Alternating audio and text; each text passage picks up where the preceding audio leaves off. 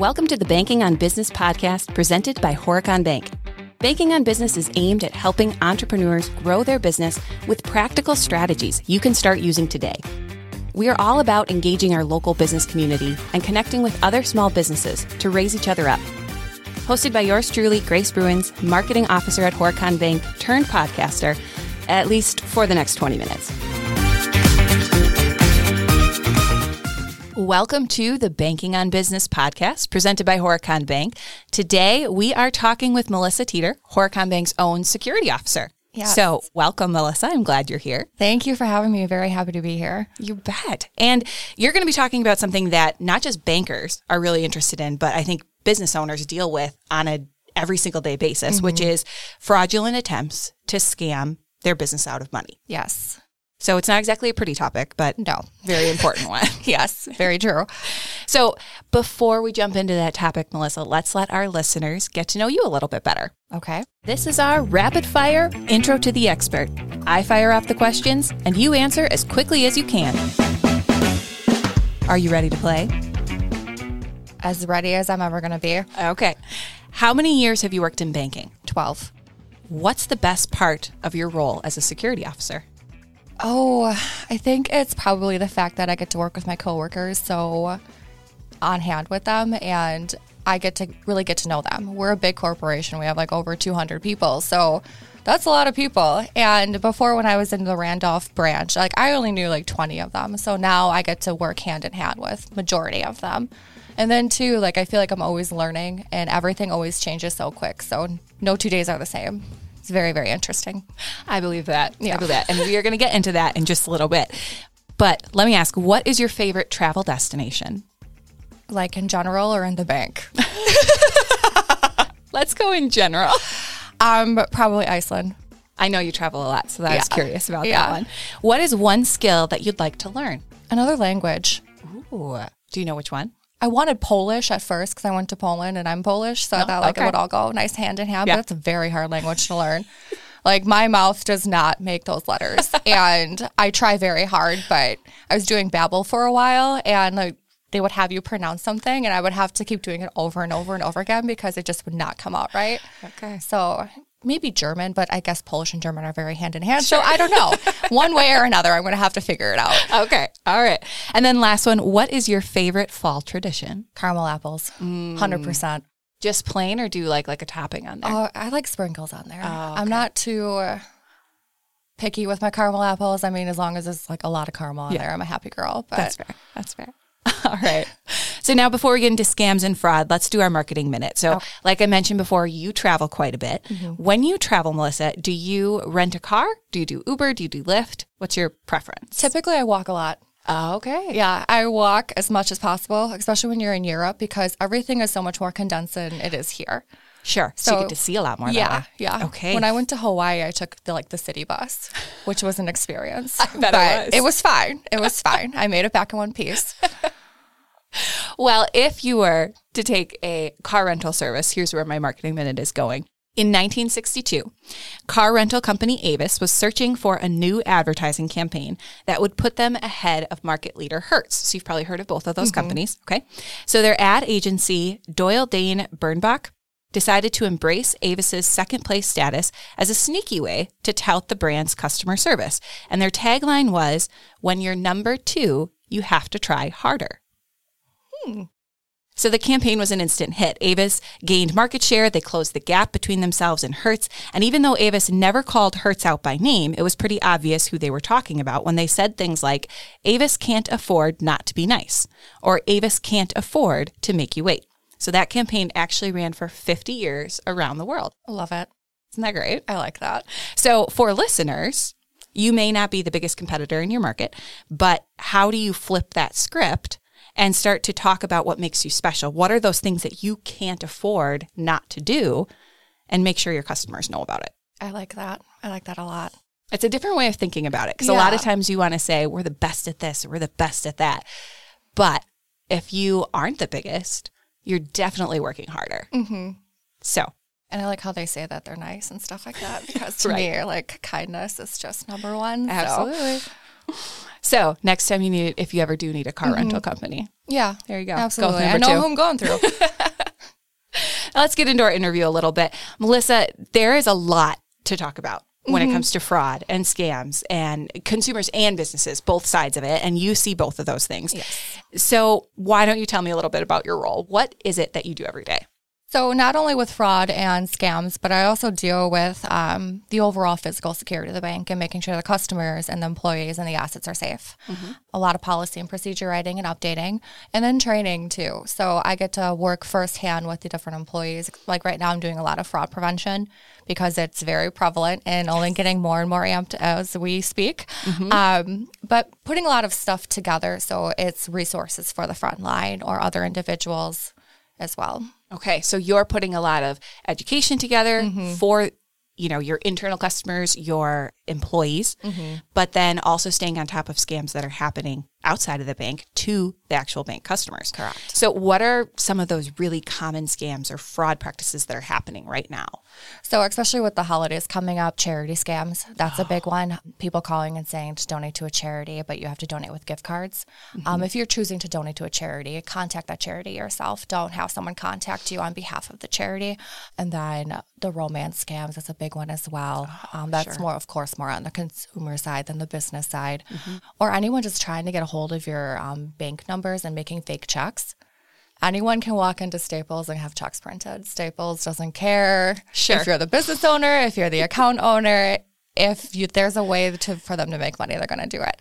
So, and they make money by printing these checks. Or even too, like if you buy checks from online, like you don't go through your bank. You can just put any old number in there if you have it. So that's a lot of what I'm seeing right now. And I'm sure by the time this airs, there'll be something else. So yeah, it doesn't take long. Just give it a day. And scams are just getting more and more sophisticated. But I think it's interesting that the check scam, like, especially in banking, we talk about consumers aren't using as many checks. Businesses still are. Oh, yeah. And so the fact that people are like, well, I'll just go back to checks. It's not like you even have to get that sophisticated. I'll just use their account number and make a brand new check. So how does a business owner stay on top of this stuff? I mean, what's the first step to prevention? I would assume staying aware, right? Oh, absolutely. So when you're going to be a business owner and you want to be aware of what's going on fraud-wise, there's 2 different kind of buckets that fraud falls into when you're a business owner. There's the external bucket where it's like the cybersecurity, the data breaches, the check number compromise, email compromise if you get a suspicious link in your email. And then 2, there's the internal bucket of people who are working on the inside, getting a hold of different things or paying themselves with the company's money, basically, that's not on their payroll. So just being aware of those different types of fraud really helps business owners prevent it from even happening. Sure. How do you stay aware? I mean, how do you even educate yourself on what types of fraud are happening? A lot of research. I do a lot of research, listen to the news, or even just like from firsthand experience of what I see or the phone calls that I get from as a person myself. I mean, it's ridiculous, the phone calls that you receive. And I can only imagine it on a business standpoint, too, because they're working with vendors and consumers and everybody under the table. So it's like, it's a lot. It's a lot. Yeah. You and I were talking before we started recording that I told you a story about my parents. My dad got a text from his pastor saying, hey, I can't make it out right now, but I need some gift cards bought. And my dad right away was like, whoa, Pastor Greg wouldn't text me that. That seems weird. But they had never heard of that scam before. So, of course, they call their daughter in banking because she must know. So I was like, you know what? I've never heard of that before either. But a quick Google search, and I found a whole bunch of churches that were putting out information saying, hey, our pastor would never ask you guys to go buy gift cards for them. So I think that that's important for business owners, especially to know that some of this stuff is a Google search away. Some of this stuff is right there. It's in the news. It's available, and people want to share that information. Absolutely. Like, too, when we were talking before, I used to be aware, like, scams and stuff would happen, and you didn't want to discuss it. You didn't want to tell about it or talk about it at all because it's embarrassing. You don't want to seem like a fool. Right. But scammers have so much information and resources to scam. Why they don't actually have a valid career and use those points to that, I will never know. Agreed. But they have so many resources available at their fingertips to make these happen. Yeah. And it's a fast payout. It's not just where like you have to work the 40 hours and get your paycheck. They can get hundreds of dollars in a matter of 10 minutes. Mm-hmm. Mm-hmm. And I think it's really important to recognize as a business too that it doesn't mean that you didn't take steps to prevent it. It just means it's so prevalent. And that's why you need to stay aware and you need to work on those steps of prevention. Absolutely. So why don't you tell me a little bit more about some of these frauds, like email compromise, or, what are those internal controls and audits that you think that a business should have? So when it comes down to email compromise, I'll talk about that one first. Businesses get emails from their vendors saying about how their payments are due or the payment details have changed.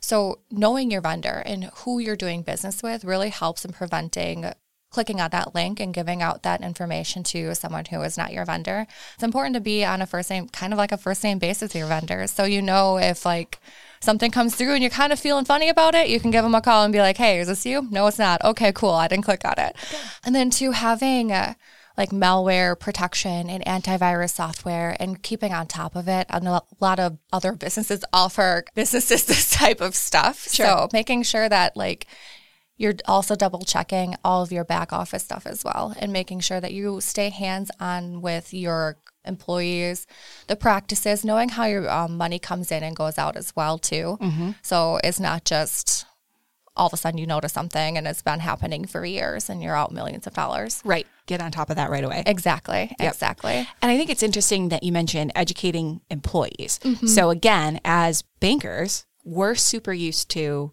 having to take those regular cybersecurity quizzes and we roll our eyes when they come out because we're like, again? Yeah. But just because we get that information so regularly doesn't mean our customers do, doesn't mean business owners do, and it doesn't mean that they're passing that along to their employees. Absolutely. So all it takes is one employee to click on a bad link and you've got an issue. Yeah. So how do you educate employees? What does that look like for a business owner, do you think? It's going to be knowing how your business operates and the areas of weakness that are there in your business. And when you discover those weaknesses, either going to a third party where they have training resources, like we get those emails about different training resources, that's available for not just banks, but for everybody. So if you have cybersecurity issues, look up for a company that will help you educate your employees. And then just staying on top of it too, I think is the best way to prevent it from happening. Yeah, you're right. There's companies that specialize in this sort of thing. There's also free resources out there. Things like the Federal Trade Commission is one that I was just looking at yesterday for a customer, and tons of resources out there, really simple step-by-step tips. So go out there, again, Google search some of that stuff. Yeah. Because it's available and people want to help. Yeah. They want to see you stay safe. And then too, doing internal audits. Yes. That's a big one as well. A lot of companies, especially as they grow, they kind of have just they're on autopilot. And I mean, how many times do you drive home and you're like, did I stop at that stop sign? I don't know. I made it home fine, but I don't know if I just blew through that or not. I think businesses, especially when they're paying bills, it's the same thing. They do the same thing every week, the same thing every month. Having a checklist. I mean, it might seem redundant, but at the same time, if you have a checklist, you're like, oh, hang on, Alliant Energy didn't change their payment account where I put it into. What's going on here? Yeah. I just picked Alliant Energy because I have to pay my electric bill, but okay, fair enough. It was right there. Yeah, it was fresh on my mind. So a lot of that is really building in that anti-fraud culture within your workplace. Yes. Having a culture in general in a workplace is so important because it keeps employees engaged and less likely to commit internal fraud. But having an anti-fraud culture where fraud isn't able to happen, both externally and internally, are very, very important. Now, you have mentioned the fraud triangle. I have never heard of that before. Yes. What is that? The fraud triangle. It's basically motivation in one corner, opportunity in another corner, and rationalization in the other. So the motivation would be I'm thinking of an internal fraud, and I actually just read about this not too long ago. A gentleman's wife was pregnant. They were having difficulty making ends meet. So the motivation was there. He found an opportunity to go ahead and commit this fraud. So that's the second little corner of that. And he rationalized with it himself that it was okay for him to do this. So that little triangle formed, and he ended up stealing about $8 million before he was caught. Wow. Mm-hmm. Do you know how long that took him to do? It was years. Wow. He was doing this for years. And then his wife, well, it turned to his ex-wife by the end of it. She ended up tipping off the company because she's like, I don't know how he gets all this extra money. I know what his income is. I don't know how he gets all this extra money. So they did an internal audit and they found it. Wow. So now he's sitting in a jail cell. But yeah. And if she hadn't said anything. Exactly. Who knows how long it would have went on for. Or like I think of like 2 Ponzi schemes. I listen to a lot of podcasts about white collar crime. So I guess like my own little role is kind of like my own prevention of white collar crime and my comfortable little bubble to be involved. But Ponzi schemes too. That's another one of how fraud occurs in businesses, and it's just insane to see how much money these people get away with. Eventually, like they get caught, everything falls apart. Yeah. But it's how long is that eventually going to be? So for a business, there's awareness, there's having those plans and audits in place, but can they do anything with insurance to make sure that they're protecting themselves? Yes. Insurance companies now offer insurance to businesses for like data breaches. Okay. So if there is any kind of data breach or any kind of a compromise with their technical software, they protect them against that as well. Because I know businesses can have insurance for like if certain fraud things occur or try I don't know how to explain it, but there's different insurance companies that offer many different things to businesses now. And I think as time goes on and things get more in depth and fraud gets a little bit more in depth, there's going to be even more available to businesses.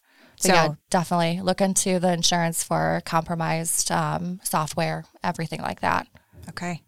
So what are some tips that you have to help an owner prevent fraud from happening? So my biggest tip is to know your employees and your vendors. That's going to be number one. Have a really good relationship with them because at the end of the day, like it makes the employee feel good too. It makes the vendor feel good. Like I said before, kindness. Like I'm a peace, love, and light type of person. So, and then two, really knowing how your business makes money and how it spends money. Knowing that in and out very, very deeply. And then two, of course, having the antivirus and software and whatnot on your computer.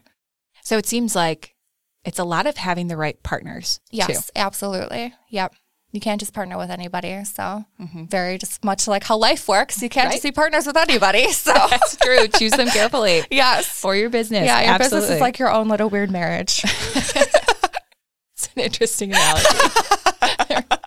Putting on the Banking with Business podcast here. All right, Melissa. Here's where we're going to get a little inspirational with our listeners. As you know very well, Horicon Bank is the natural choice for banking, not just a tagline, but a commitment to being environmentally friendly, supporting environmental causes. So in that spirit, I'm going to give you an interesting animal fact, and you get to turn it into some inspirational advice for our listeners. Oh, boy. Okay, here we go. Did you know female lions do 90% of the hunting? Lionesses actually do a majority of the hunting while the males protect the pride. That's interesting. And I actually didn't know that. I watch a lot of nature shows. I'm not surprised. The more I learn about you, Melissa, I am not surprised. There's a show on Netflix that's called Wild Babies, and they follow like different baby animals around, and it just touches my heart. It is so cute. But let's see. Inspirational. Teamwork makes the dream work. I like it. Nice and cheesy. I love that saying. I say in a lot of my little training seminar things with my employees because teamwork does make the dream work. It does. And lionesses, they go and hunt as a team or a pack or what is a pride? I think they're a pride. Yeah, as a pride. A pride. And then the males stay back and protect everything. So nice little teamwork they got going there. Yeah. And when you're preventing fraud, teamwork makes the dream work. Right? There we go. Perfect. All right. So before we end the show, Melissa, I appreciate you coming on, but I want to wrap up with some actionable advice. So what is one thing that you hope our listeners can walk away with today and just put into action right away? The thought of having that anti-fraud culture. Just taking the little steps here and there. It doesn't have to be overnight, but just start looking at your business and realizing where there's weak points and what you can do to make it better. There's a lot of benefits and there's a lot of resources out there that can help. So, all right. Well, thank you again, Melissa. I think this is super important information. Like you said, those frauds, those scams are constantly changing. Mm-hmm. But if you've got the building blocks in place in your business to prevent it, you are well on your way to making sure that your business stays safe. Absolutely. Thank you for having me. It's been fun. Thanks for tuning in. To stay in the loop on all things banking on business related, visit horaconbank.com/bankingonbusiness and subscribe wherever you get your podcasts.